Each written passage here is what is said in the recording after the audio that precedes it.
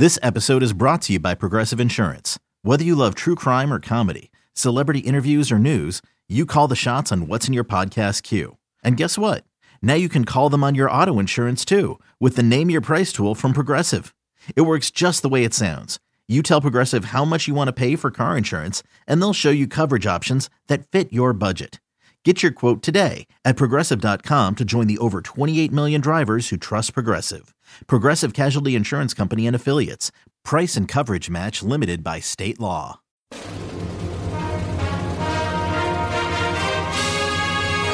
Hey, Trojan fans, it's time to get into the huddle with the Peristyle Podcast. The Peristyle Podcast is your weekly ticket to USC football and recruiting news. Don't forget, you can download the podcast 24/7 at our website, peristylepodcast.com. And now, here's the host of the Peristyle Podcast, USCFootball.com publisher, Ryan Abraham. Hello, Trojan fans. Welcome to the Peristyle Podcast. On a Wednesday, we got to talk more about the aftermath from USC's 46-45 collapse against the Tulane Green Wave in the 87th Cotton Bowl Classic. We're going to talk about that with the coach, Harvey Hyde, get a coach's perspective on what went right, mostly what went wrong, and what can be done to improve this team going into 2023 and beyond. If you have any questions or comments for the show, you can email us, podcast@uscfootball.com's email address, or you can call or text us at 424-254-9141. And if you have the Apple Podcasting app on your phone and want to leave us a 5-star rating and review, that would be awesome. Helps to grow the show. And if you're listening on Spotify or any of the other podcasting platforms, thanks for that. And you can leave us a rating there too if they allow it on those different platforms. But let's bring in the coach, Harvey Hyde. You can follow him on Twitter at Coach Harvey Hyde, or go to his website, harveyhyde.com. Coach, how you doing, sir? Ryan, I'm doing good. And first of all, I want to say Happy New Year to everyone out there, and I hope you have a great 2023. Hope everyone does, and it's safe, and you stay well, and the whole package that goes along with it. Where, there's things, I guess, more important in football, and I'm going to wish that upon you all out there, that you're healthy and your family's well and all of that. And Ryan, I know we have to talk about USC, and that's why we're doing this podcast. And I want everyone to know out there that everything I say today or tonight, whenever you're listening, is just my opinion. And I think we all have them. You can agree or disagree. But one thing I do, Ryan, and as you know, I try to be honest as the coach looks at it and what I saw. And if they didn't see what I saw, then they didn't go to the same game. Okay? I agree with the coach. I'm going to give my opinion as well. We had Shotgun Spratling on the podcast yesterday, and we wanted to get you on today to kind of talk about this game, some of the aftermath. But before we jump into that, we do have a little bit of breaking news. Just, with nothing that was unexpected, but USC cornerback, the transfer from Colorado, Mekhi Blackmon, who forced that fumble and was one of the better defenders, if not the best defender for USC, maybe outside of Tuli Tuipulotu all year. Along with Tuli Tuipulotu, both of those guys have declared and they will go into the NFL draft. So no shocker there, Coach, but two of USC's best defensive players won't be back next year. And that's disappointing. And Ryan, I really believe that if they'd have won that football game and played decently, those players would have both been back. Wow. I really feel that they feel I don't want any more of it. The criticism that's gone on, and we can't stop anybody, and everybody's talking about the defense, and I don't know if we're going to get any better or if I can improve myself with what I'm doing. So when we get into it, we can talk about all of that, but they probably feel my stock is pretty high. I don't want to gamble on it. I don't want to take a chance of getting hurt. I really feel that we're not going to win the national championship here, and I'm going to move on. And I think it's going to hurt them not only in that, but the portal, and I think it's going to hurt them in recruiting. Wow. Okay. So that's coming coming right out there, Coach. Both those guys I think would be fairly high draft picks. And so I don't, you wouldn't begrudge them for leaving at this point, but That's an interesting take that you think that if USC won that game, they would have stuck around. And it's there, with the way the defense fell apart, I guess you could say, later in the season. Let's start off there. Most of the questions we're getting are about defensive coordinator Alex Grinch and the defense. We'll get to the questions later. Some of them might just end up being we're reading the comments because they're kind of a rant or whatever. But if you look overall, the way this defense finished the season, it was bad. Just giving up even wins against like UCLA when you're giving up 40-something points. Look at any of the stats, the advanced stats, yards per play, points per drive, things like that are more like kind of the newer whatever stats that people pay attention to.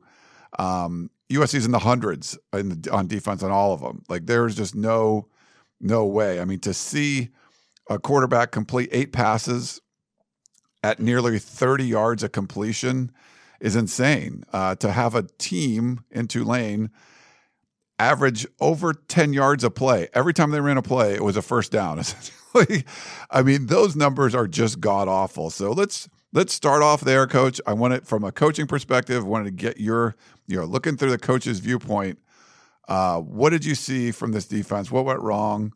And just kind of get your thoughts, because this is what most of the USC fans are concerned about right now. We'll get to the other aspects too, but defensively, I think we have to start there. Well, I think the best defense that USC had was its offense. Just keep them on the field and keep the defense off the field.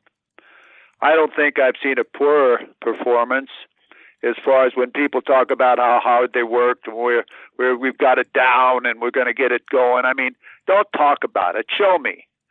And during the first half when I was watching that game, I don't know if a defensive lineman made a tackle. And when I watched the linebackers, if you look at the final stats, I think the linebackers between Gentry and Lee had a total of 3 or 4 tackles. Linebackers? 3 or 4 tackles the entire game? Are you kidding me?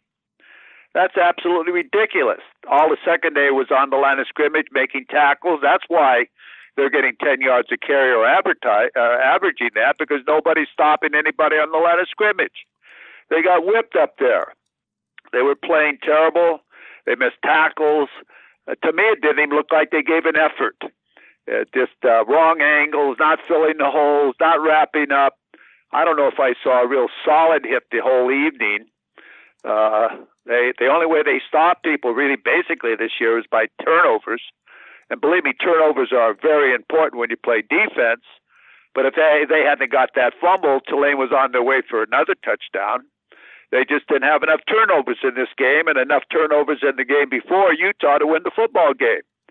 When you score 45 points, normally you figure you're going to win a football game, okay?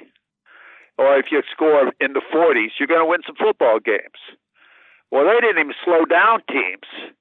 I mean, it was absolutely embarrassing. Let me put it to you that way. I tell you, if I had a USC sweatshirt on today, I'd be embarrassed wearing it around. The way they performed. And I'm not talking about just the kids. I'm talking about everybody, the coaches, the players, everybody involved in that performance. It was not a good performance. I don't think offense had a good game. Yeah, they scored a lot of points. But when you call 2 plays on the 1-yard line and repeat it, running the same play down there and get smashed off the line of scrimmage the first play with guys just getting driven into the backfield, then come back and get a safety the second play, say, what are you thinking about? What do you call that play? You're 4 yards deep in the backfield, and you're handing the ball off down there when they're coming across the line of scrimmage? What are you thinking about? You win by the pass. That's basically what you do. So you need to throw a slant or an out or something to give you some working room. So, and then when I watch the special teams, here's a guy, Williams, that's in there fielding the ball that's going to roll out of bounds or not really fair catching it properly. And how many times did he return kickoffs during the year? Does he substitute himself and goes in the game? Who puts him in the game? Who puts a kid in that hasn't done it the whole year? What about the special teams? I mean, all of that is part of USC football. And everybody's jumping all over Alex Grinch, the coach, the defensive coordinator. Hey, that's not his defense. That's Lincoln Riley's defense. everybody keeps pointing the finger at him. Well, hey, point the finger at the head coach. He's the one that hired him. He's the one that's in charge of him. He's the one. Does he know really what's going on in the defensive line of defensive part of the football, or is he so involved with the offense during the game that he can't really function and do the defense or the special teams? So, I'm just giving you the picture of a coach saying, hey, he's a great coach, but he got a great quarterback too. How many of the plays that are called out there do you think are called plays that Caleb Williams completes? I mean, when you run to the right, run to the left, throw the ball between three guys to Rice on the sideline with a tremendous catch, you think that was a call play? It wasn't a call play. That was a play that Caleb Williams made happen with great athletes. So, you got to look at the whole picture of what's really going on here. And I'll tell you, the Utah game, and on top of the Utah game, with this game against Tulane, Tulane's a great football team with a lot of pride, okay? They had nothing to lose in playing this football game, but USC should have known that. I don't think they were ready to play defensively. I don't think they were prepared defensively to play. When you look at the matchups that they put on that, Williams covering that receiver on that slant route, what kind of matchup is that with no safety? Ridiculous. 2 plays, they scored a touchdown. I mean, when you look at this, you can tell I'm angry. But if I was sitting in my staff meeting right now, and you were one of my assistant coaches and I'm the head football coach, you better get yourself together or you better call a broker. Because I'm going to tell you right now, and I've made that statement before, because I pay you guys big money to coach football players and get great football players. And I've told you all along on this podcast, great coaches aren't great coaches unless they have great players.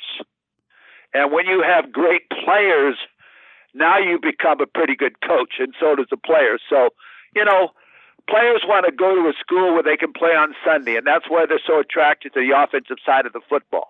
But again, on the defensive side of the football, I'm embarrassed for the kids. I'm embarrassed for the whole football program in itself. Because those poor kids have got to read every article I've read, and listening to me talk at the same time is on the kids as far as what's wrong with the defense, what's wrong with the defense. Well, yes, it's the coach, but what's wrong with the defense? It's more than that if you can't see what's going on. So, I think they had a great year, 11-3, but it's disappointing to the Trojan football fan. And there are just a few points away from going to the playoffs when you think about this. A few points away from going to the playoffs. It just all caught up with them when they didn't get the turnovers at the end of the year. Yeah, I mean, it is crazy that this team could have been a playoff team. And Lincoln Riley talked about that after how close they were, to doing that. But, the way the defense played, you'd mentioned that as far as like stopping someone. I mean, I thought when you watch, we'll talk about USC's offense a little bit. USC's offense, went crazy, right? Had a lot of yards, all that stuff. But I felt like Tulane tackled well, and they made it hard on USC's offense. That first drive, 17 plays, over 9 minutes taken off the clock. USC executed on 3rd down or 4th down if they needed to. They ground out that drive, and that was great. But they scored a touchdown. But Tulane didn't. It wasn't easy. Tulane put up some resistance, even though in the end they weren't going to be able to stop Caleb Williams. But it just didn't seem like there was any resistance whatsoever, Coach. It was like routes on air when you can. It wasn't like where USC took away Notre Dame's run game, and then the quarterback Drew Pine goes crazy, or they stop Cal from running, and Cal throws all over the place. Jack Plummer goes for 400 yards. This was, you knew coming in that Tulane had Tajay Spears, who was great. Well, he gets 17 carries for 205 yards, 4 touchdowns. You didn't stop him. Michael Pratt is, he can run. He was the team's second leading rusher. He goes, I think he had 11 runs for over 100 yards. He gained 103 yards. You take out the sacks that he was sacked 4 times. He has a lot of success there. Oh, and by the way, he throws for 234 yards, 2 touchdowns, including an 87-yarder, and he has almost 30 yards of completion. It just, there wasn't any resistance. It wasn't just that you were giving up points. It wasn't even close. Like you mentioned that they relied on a stop.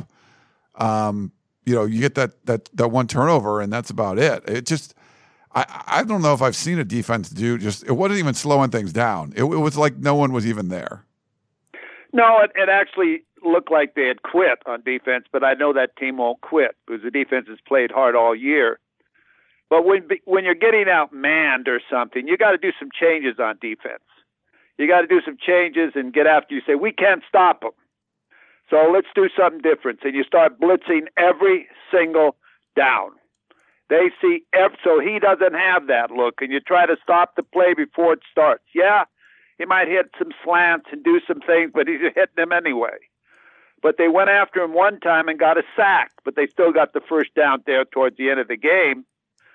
But you got to mix things up. And when they lined up on the last drive, and I saw the alignment of their defense, I said, oh, my God. There's no way. The center was completely open. The tackles or defensive ends were almost outside of the tackles. The linebackers are off about 10 yards, 15 yards. I mean, the quarterback dropped back to pass, and it wasn't there. They're bull rushing. Your nose guard is bull rushing. He can't get off the tackle or off the center. And he just runs right up the field. The guy makes 2 runs. I think they were 4th and something and 4th and something else. And I mean, it's ridiculous.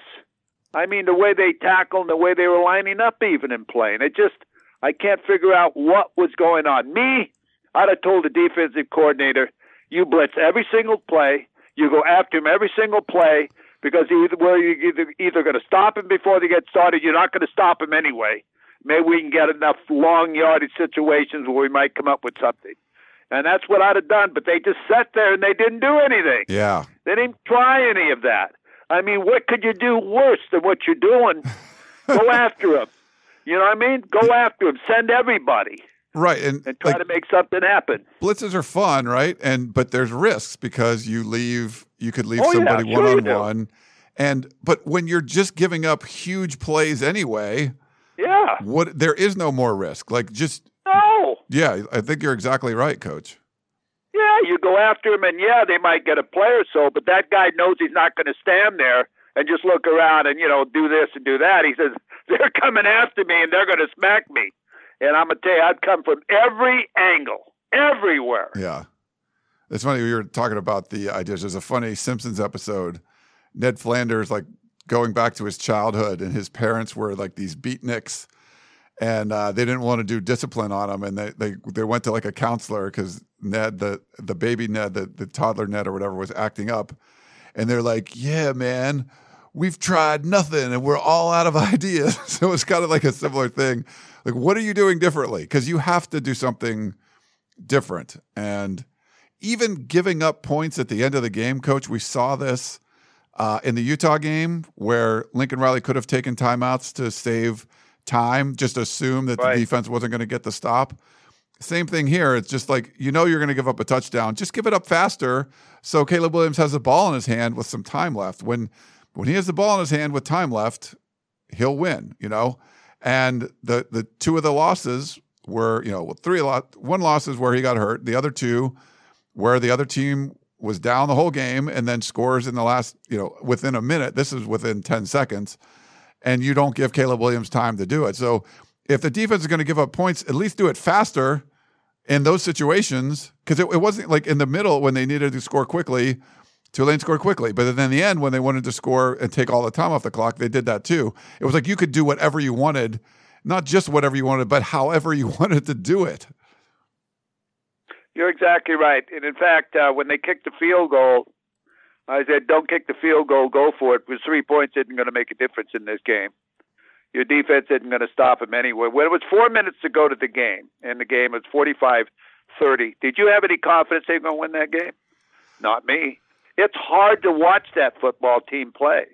It's hard. It's not fun because you're cheering for them. It's not fun because you know something's going to happen that's negative. Any other team that's up 45-30 with 4 minutes to go in the game, all they need to do is stop them one time or make a first down and it's over. They couldn't do that. Could not do that. And their USC from the Pac-12 playing the American Conference team, Tulane. And nothing against Tulane. Congratulations to them, man. But I would think that if you're big time and you're going to play big time football and get it done, you ought to be able to answer the bell and take care of business. Don't tell me about it. Show me. And I'm tired of certain people telling me about it.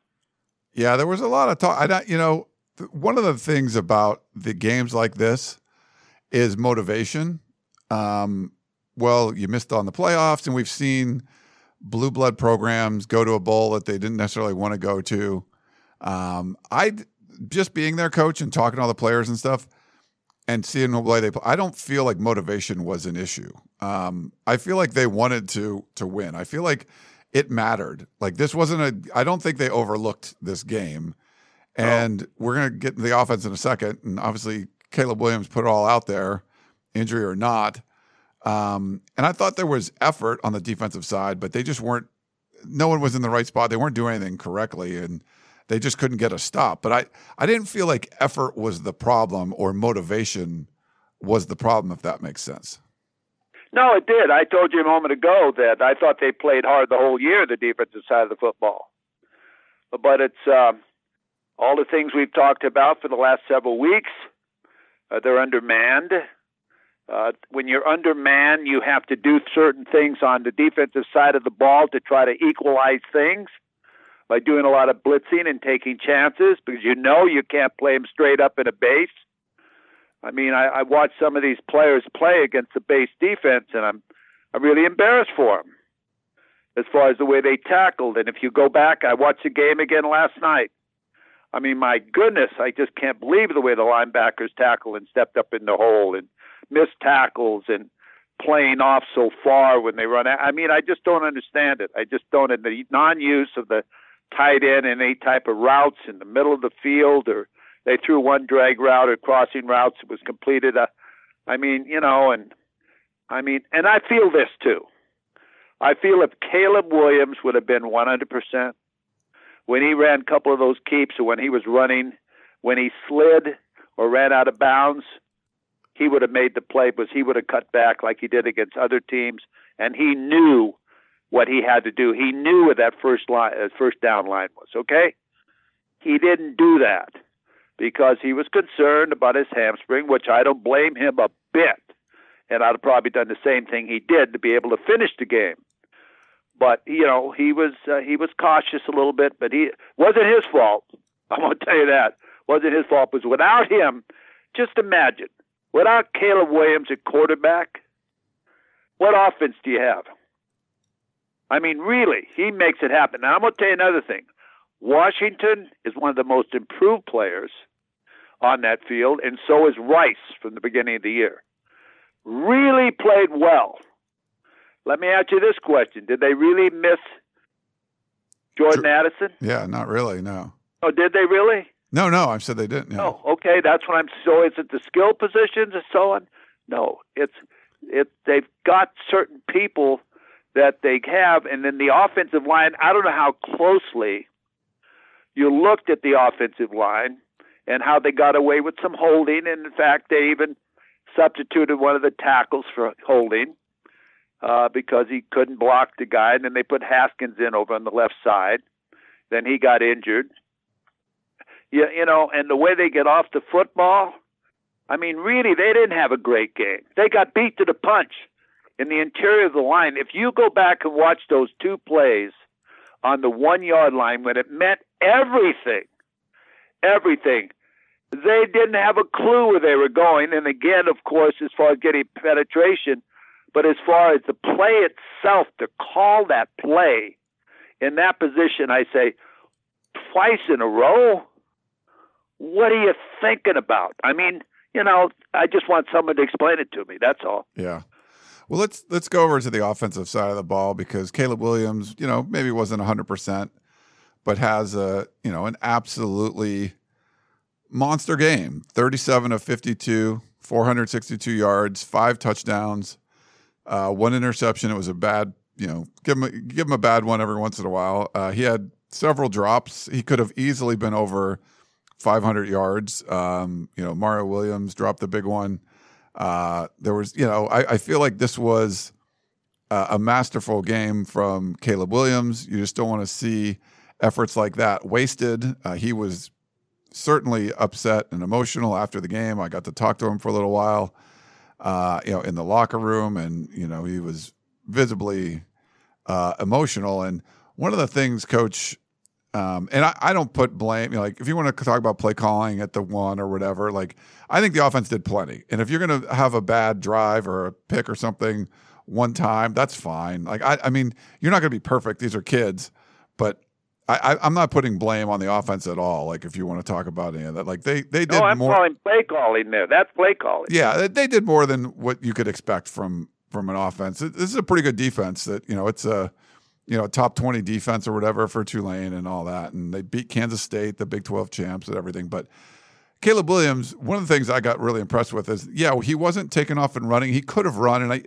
I asked him about after the game. He said, he could have run on that interception. It was just a bad decision. But he was still escaping the pocket, and I love it. One of the things he does that I don't see a lot of quarterbacks do is when you make a spin and you get forced back to your left. So he's going to his offhand, running towards the sideline to the left.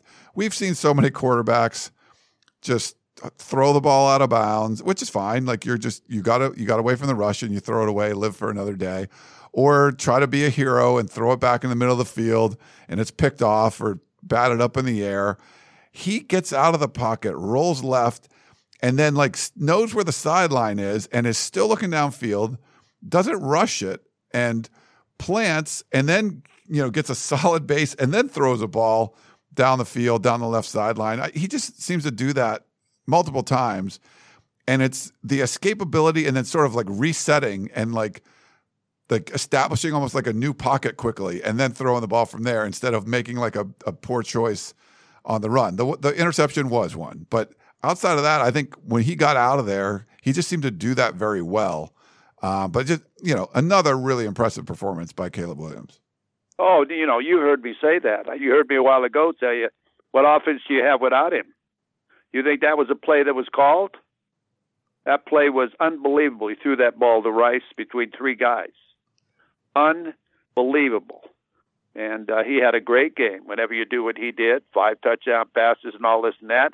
In fact, the best offensive drive of the evening was the first drive that took 17 plays, like I said earlier, that kept the defense off the field. So you hope that they can go in and stop him and do that same type of thing and do it the entire game. But it didn't happen that way, and we're talking in a very harsh manner because I think we're all disappointed. I know the team's very disappointed, and I know that Caleb Williams is very disappointed because these kids work so hard to win football games, and what can they do? I mean, Caleb just stood there helplessly. I mean, what can he do? He can't do any more than what he's done. I thought the receivers played well, and as you mentioned, basically the offense did enough to win the game. Look at the time of possession. Look at the total yardage. Look at the first downs. Look at all of that. And it's double of what Tulane had. But it still wasn't enough. Yeah. Well, we got a lot of questions to get to, so we'll talk more about the game. Let's just take a quick break. We'll come back and start answering questions. A lot of defensive stuff. We don't have to go in too deeply for any of that. Because we've done a bunch, but we want to get people's thoughts on it. A lot of people are upset, Coach. So back in a minute, and we'll jump in some questions.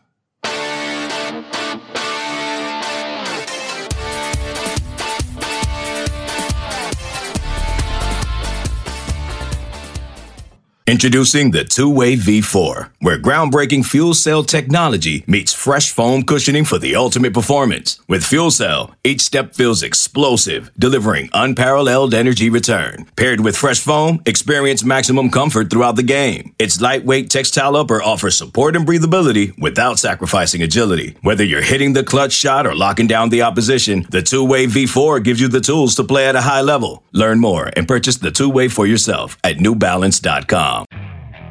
Okay, picture this. It's Friday afternoon when a thought hits you. I can spend another weekend doing the same old whatever, or I can hop into my all-new Hyundai Santa Fe and hit the road. With available H-Track all-wheel drive and 3-row seating, my whole family can head deep into the wild. Conquer the weekend in the all-new Hyundai Santa Fe. Visit HyundaiUSA.com or call 562-314-4603 for more details. Hyundai, there's joy in every journey. All right, we're back here on the Peristyle Podcast. We got the Coach Harvey Hyde. Our buddy Sergeant Strong wrote in. Honestly, this has got to be the worst defensive performance next to the Pac-12 championship that I've ever seen. In the Army Infantry, we have a squad leader that leads our squad. The USC defense needs to find their squad leader, someone who's going to guide and position the other 10 players on the field to make plays, but also to take charge and make something happen when the rest of the squad isn't reacting to contact properly. I know it's not all Alex Grinch's fault and that the players need to execute. USC will not be a national title contender with our defense. Our offense is national title ready, but our defense is high school ready. Such a disappointment. We haven't, he said, we haven't to live with this. We have to live with this loss, he means. For the rest of the offseason. Thank you, gang, for all you do and being an outlet for us USC fans, Sergeant Strong. Yes, you have to live with it, and it's a terrible taste. I'll tell you, it's always a good feeling to win a bowl game and come home and get fitted for the rings and go through all of that and be excited about spring practice and the off-season program. You have to live with this till you play again, and the sad thing about it, you have to wait so long. Until you can play another game. And but that's what it's all about, and they know that going into the game. At least I'm sure they were told that. The difference between 12-2 and 11-3 is a lot as far as the record's concerned. And the way you finished, I think, is really important. Did you become a better football team at the end of the year? Now, I mentioned a couple of players that became a better player during the year, and a couple of the other players, I didn't mention them all, became better players during the year. And I think that's what you look at. Did we get better? I used to say in every day and every way, we try to get a little bit better and better. So I think that's what you have to evaluate as a whole. I think Lincoln Riley, as the head football coach, has got to say what's positive in our program and what's not positive in our program. Where do we need help? We obviously need help because we're not performing the way we should be performing, or maybe we're not doing the right things in recruiting or whatever it is on the defensive side of the football. But I think him as the head football coach takes the responsibility of the entire football program, from recruiting to the defense to the off-season programming to the nutrition. Every single thing is his. It's not Alex's defense. It's Lincoln Riley's defense. He's the head football coach. You get $10 million a year to overlook the same program, overlook every facet of the program and sign off on everything. Yeah. So it's his responsibility to say what I need to do and talk to the people or look at the program himself and say, how can we not have this ever happen again? Yeah. We got a text message from Keith in Colorado. He says, wow, 4 weeks to prepare on defense, all the talk of better tackling and fundamentals, and for what? If Alex Grinch can't get the team to execute, it doesn't matter if he knows what to do. And what happened with the play call in the last 5 minutes? Keith in Colorado, yeah, that was the thing. The talk was, and you mentioned you don't want to hear talk, you want to hear action. I honestly believe that they were, this was an issue. They knew it was an issue. They had 4 weeks to get it ready. They knew exactly what Tulane was going to do. They had a shifty running back that was the player of the year in the American Athletic Conference. They had a quarterback that could run and deliver the ball downfield. And I just felt like they would be more prepared. And I think the team was shocked. And my gut is that Lincoln Riley was shocked, Coach, that they knew that this was a problem. And it's like they tried to address it.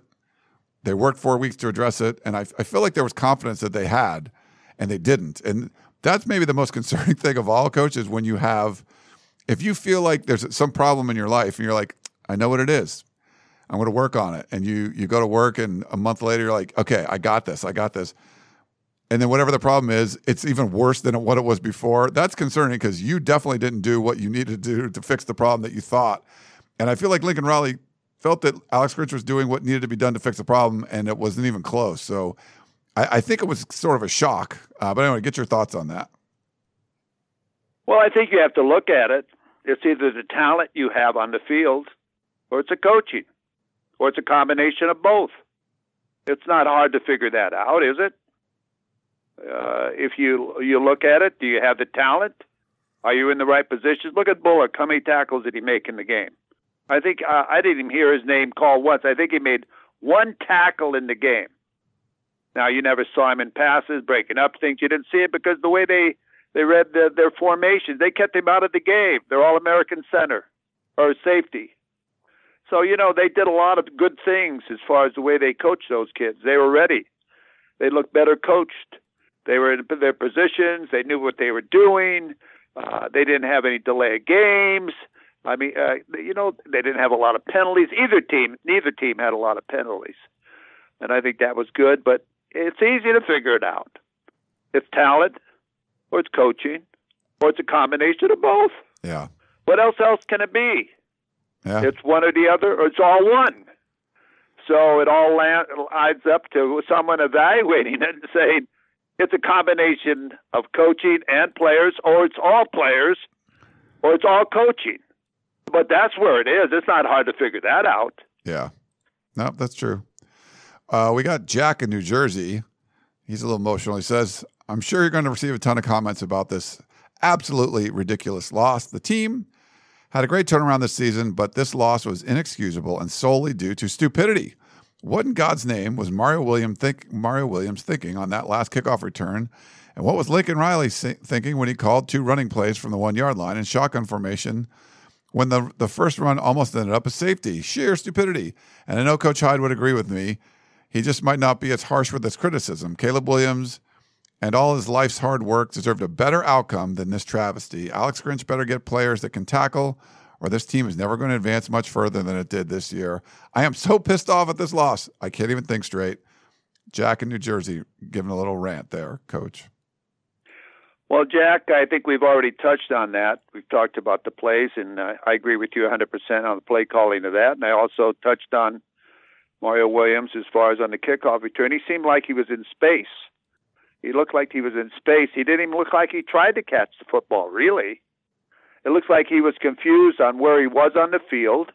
If he'd have just let the ball roll out of bounds, they'd had the ball at the 35-yard line, which would have been a pretty good return. Why'd he even mess with the ball?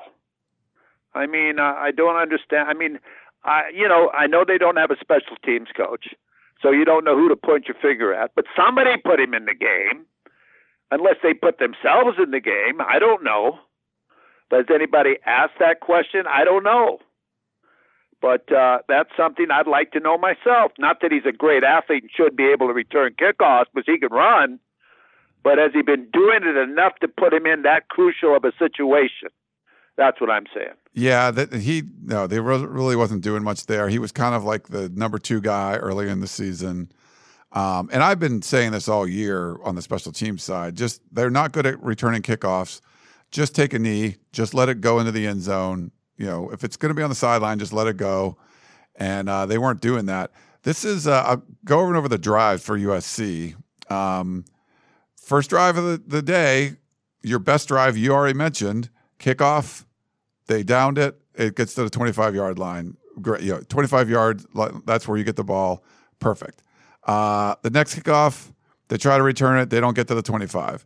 The next kickoff was downed at the 25. The next one, you're you're at the 20. The next one, you're at the 3. And then you're at the 1, and with the one with the safety. And then even for the final kickoff of the game, they get it at the 11. They screw that one up too. The only time they got the ball in good field position was on a kickoff was a failed onside kick where they got the ball at the Tulane 47. Outside of that, they never got the ball past the 25. So not even once.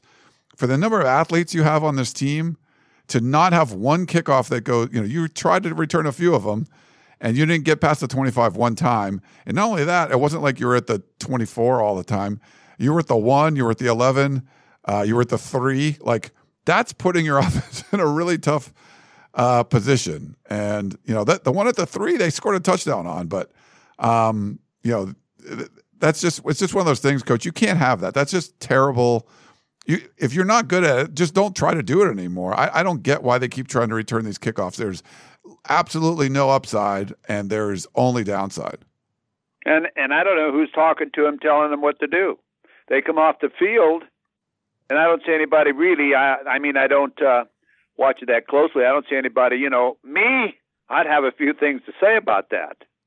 As far as either a coach or a player. When a kid makes a mistake like that, there's someone not communicating with somebody. Yeah. That's absolutely ridiculous to lose a football game or potentially lose a football game on some mental error and doing those type of things. Then I watch Tulane run their kickoffs back, and if you look at that up and you see the chart on that, they're running it back to the 35, to the 40. They're running it back and getting great field position. My goodness. How could there be such a difference in the two teams? Yeah, the last 4 kickoffs for USC, Tulane started at the 35, 31, 37, and 34. So at the end of the game, that's when it mattered. The first couple kickoffs, Tulane's at the 25, But, they were pretty consistently around the 25. One was at the 24. They had one bad one at the 9.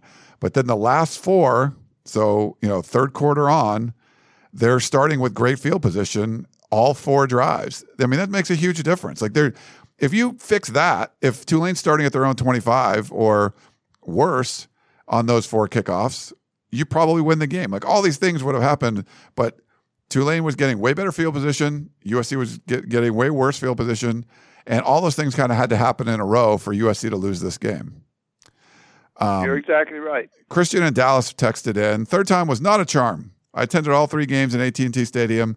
This was the best offensive performance. I enjoyed being able to cheer and get excited throughout the game, but it was equally as devastating to see the defense give up big runs time after time.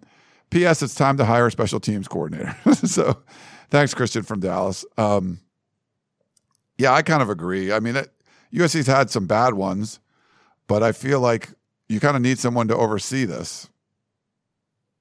Well, you've got to have somebody that's responsible, okay?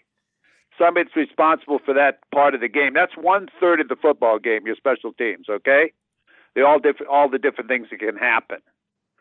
So, if you say you're not going to have one, well, he can do that.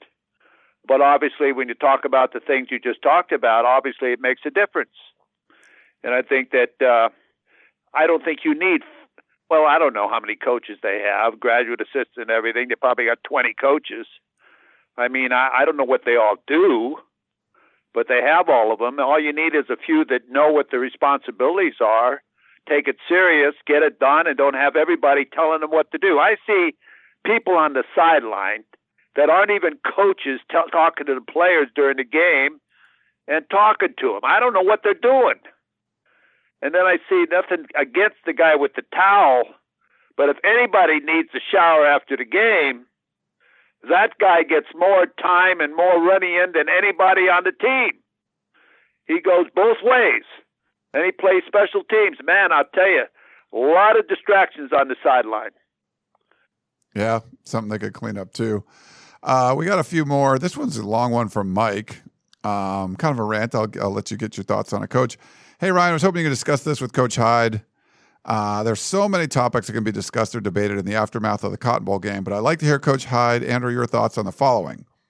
I contend that us losing to Tulane, especially in the manner we lost, is the best possible outcome as this season comes to an end, whereas a victory would have been nice for bragging rights. In the aftermath of the loss, the defensive shortcomings are now fully in the spotlight, and Coach Riley must answer the tough questions and is forced to do a deep dive into fixing our glaring weakness on defense. I'd like for you to discuss what could be done to improve the defense if Coach Grinch is retained another season. We know that the physicality in practice was ramped up this year. We know that Coach Grinch takes full accountability for our shortcomings, and we know that our strength and conditioning program was improved under Benny Wiley. The tape doesn't lie, however, and this unit showed little to no improvement during the course of the season, in spite of the improvements, in quotes, that we made to our staff and our program. Count me in amongst the many fans who believe Coach Grinch should be replaced, but I'd like to hear your thoughts on how this team's defense gets better if a change is not made with the DC. You know what the talent level needs to improve, but with the impending losses of Thule and Blackman and the influx of younger players, I fear that the defense could actually be worse in 2023 if no significant changes are made to the scheme. Defensive coordinator. Fight on from Mike. Well, I think what it is, it's a image thing that you have to look at. How does the public look at it? How do the players that you have coming back look at it, and confidence in the coaching staff, and as far as will it be the same? How recruits look at it, how the portal players look at it, and believe me, you need some players on the defensive side of the football. But as I said earlier, you can be a great coach, but without great players, you're not very good. I mean, they had 3 All-Americans on the defensive side of the ball. Like, they shouldn't have been this bad. Well, they have all these All-Americans. I don't know how they have all these All-Americans, but they do. They have a leading sacker. Okay, but look how many plays he made in the game. He had 1 sack. Okay, he had 1 sack, 1 tackle.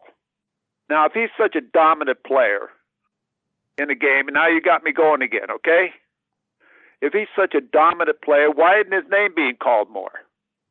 Why isn't he put in a position we can make more plays? Why?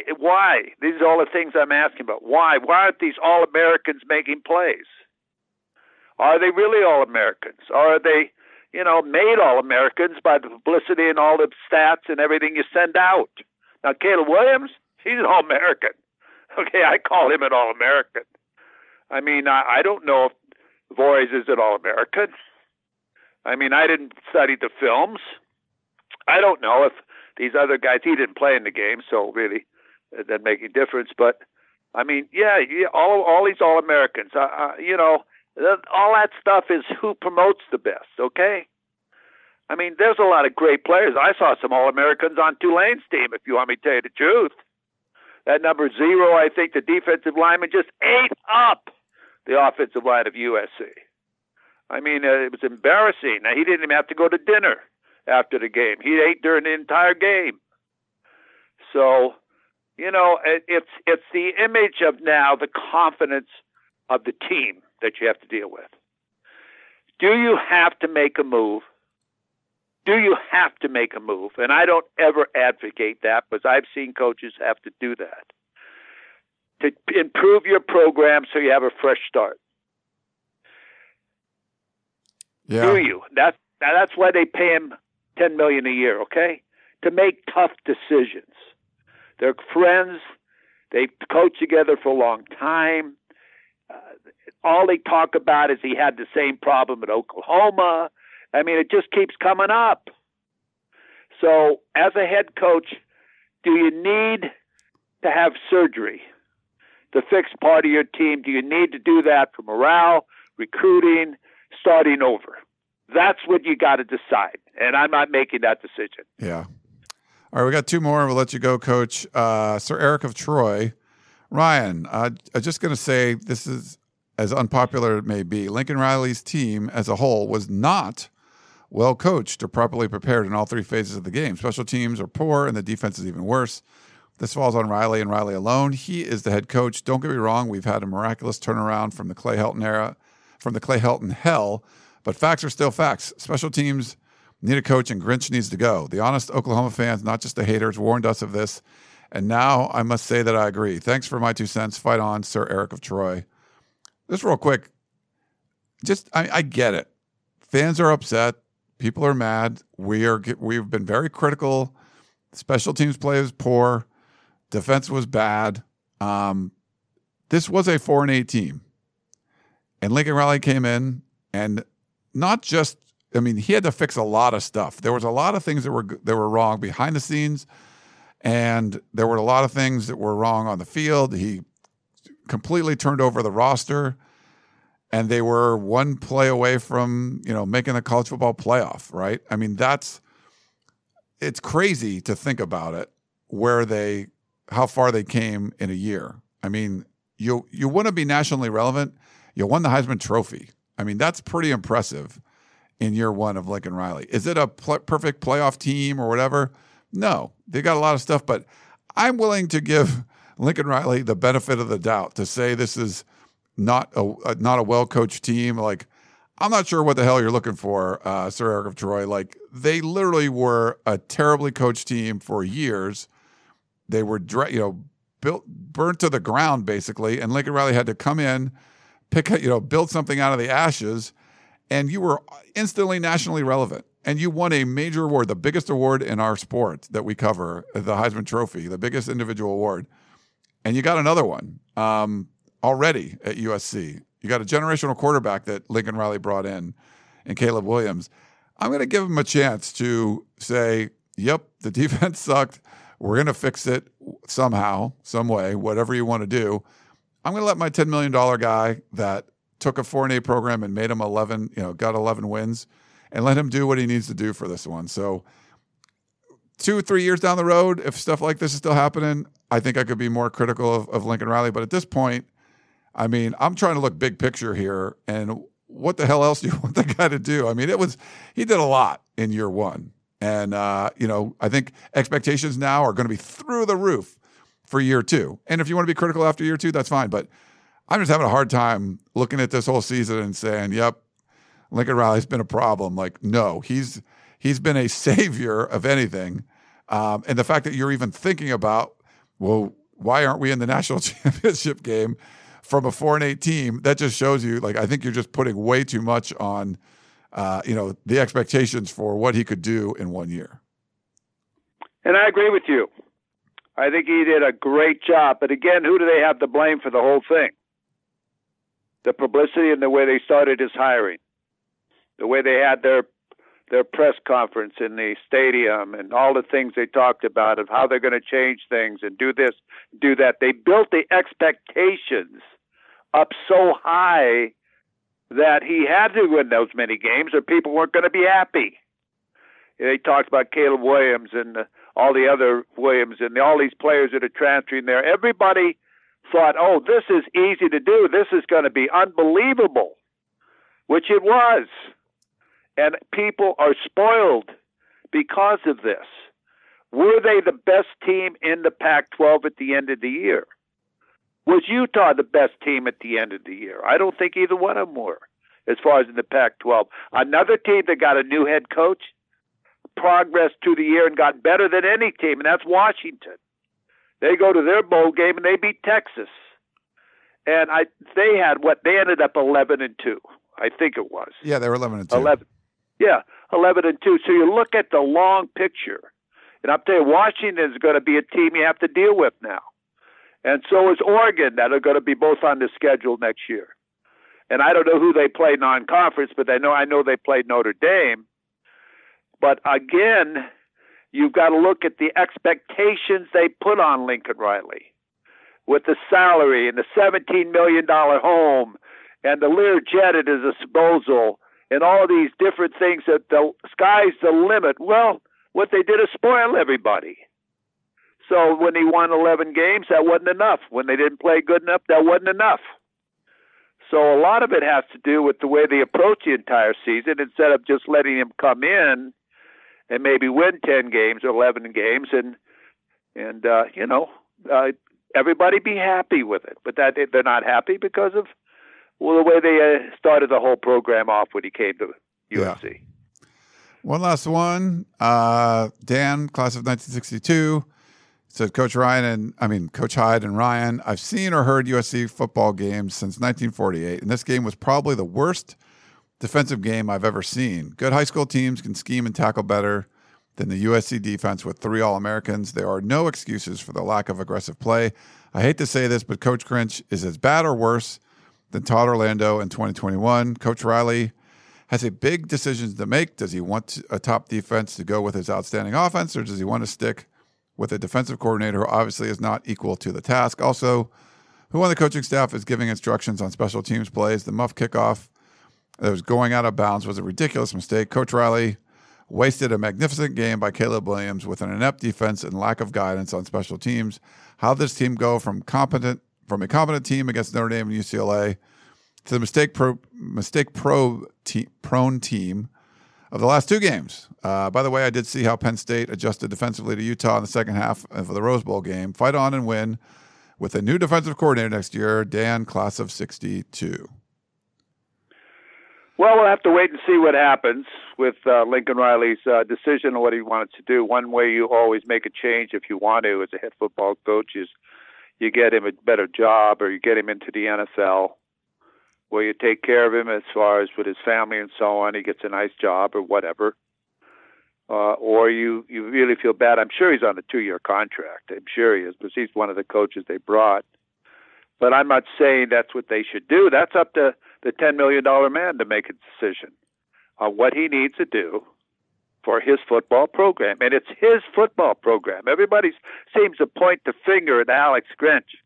Hey, he hired him. He brought him. It's not like he didn't know who he was. He was on his staff at Oklahoma. So now he's seen exactly what's going on. He's got to make that decision. We can all talk about it, but that doesn't mean anything. We can't make that decision. So what's the best thing for him to do? That's what he has to decide. And whatever he decides, we're going to go with. Why? He signs off on everything. Yeah. All right, Coach. Well, great stuff. We had a lot of questions to get to. People wanted to get some angst off their chest, and we're here for them. We're here. We want to be able to help out, be a little therapy session. So thanks for everyone that sent in text or email questions, all that. We do appreciate it. We'll keep doing the shows throughout the offseason, maybe not every week with Coach Hyde. We'll figure out what we can do, but keep sending in the questions. And if you have topics that you would like us to discuss, something Coach Hyde could dive deep into, talking about from his coaching background, his coaching experience, we'd love to do all of that. And I just want to thank you, Coach. I hope you had a wonderful New Year's, and thanks for another great year doing the show with me. It's been a lot of fun. I love it, buddy. I love being on the air with you and all our listeners out there. We thank you.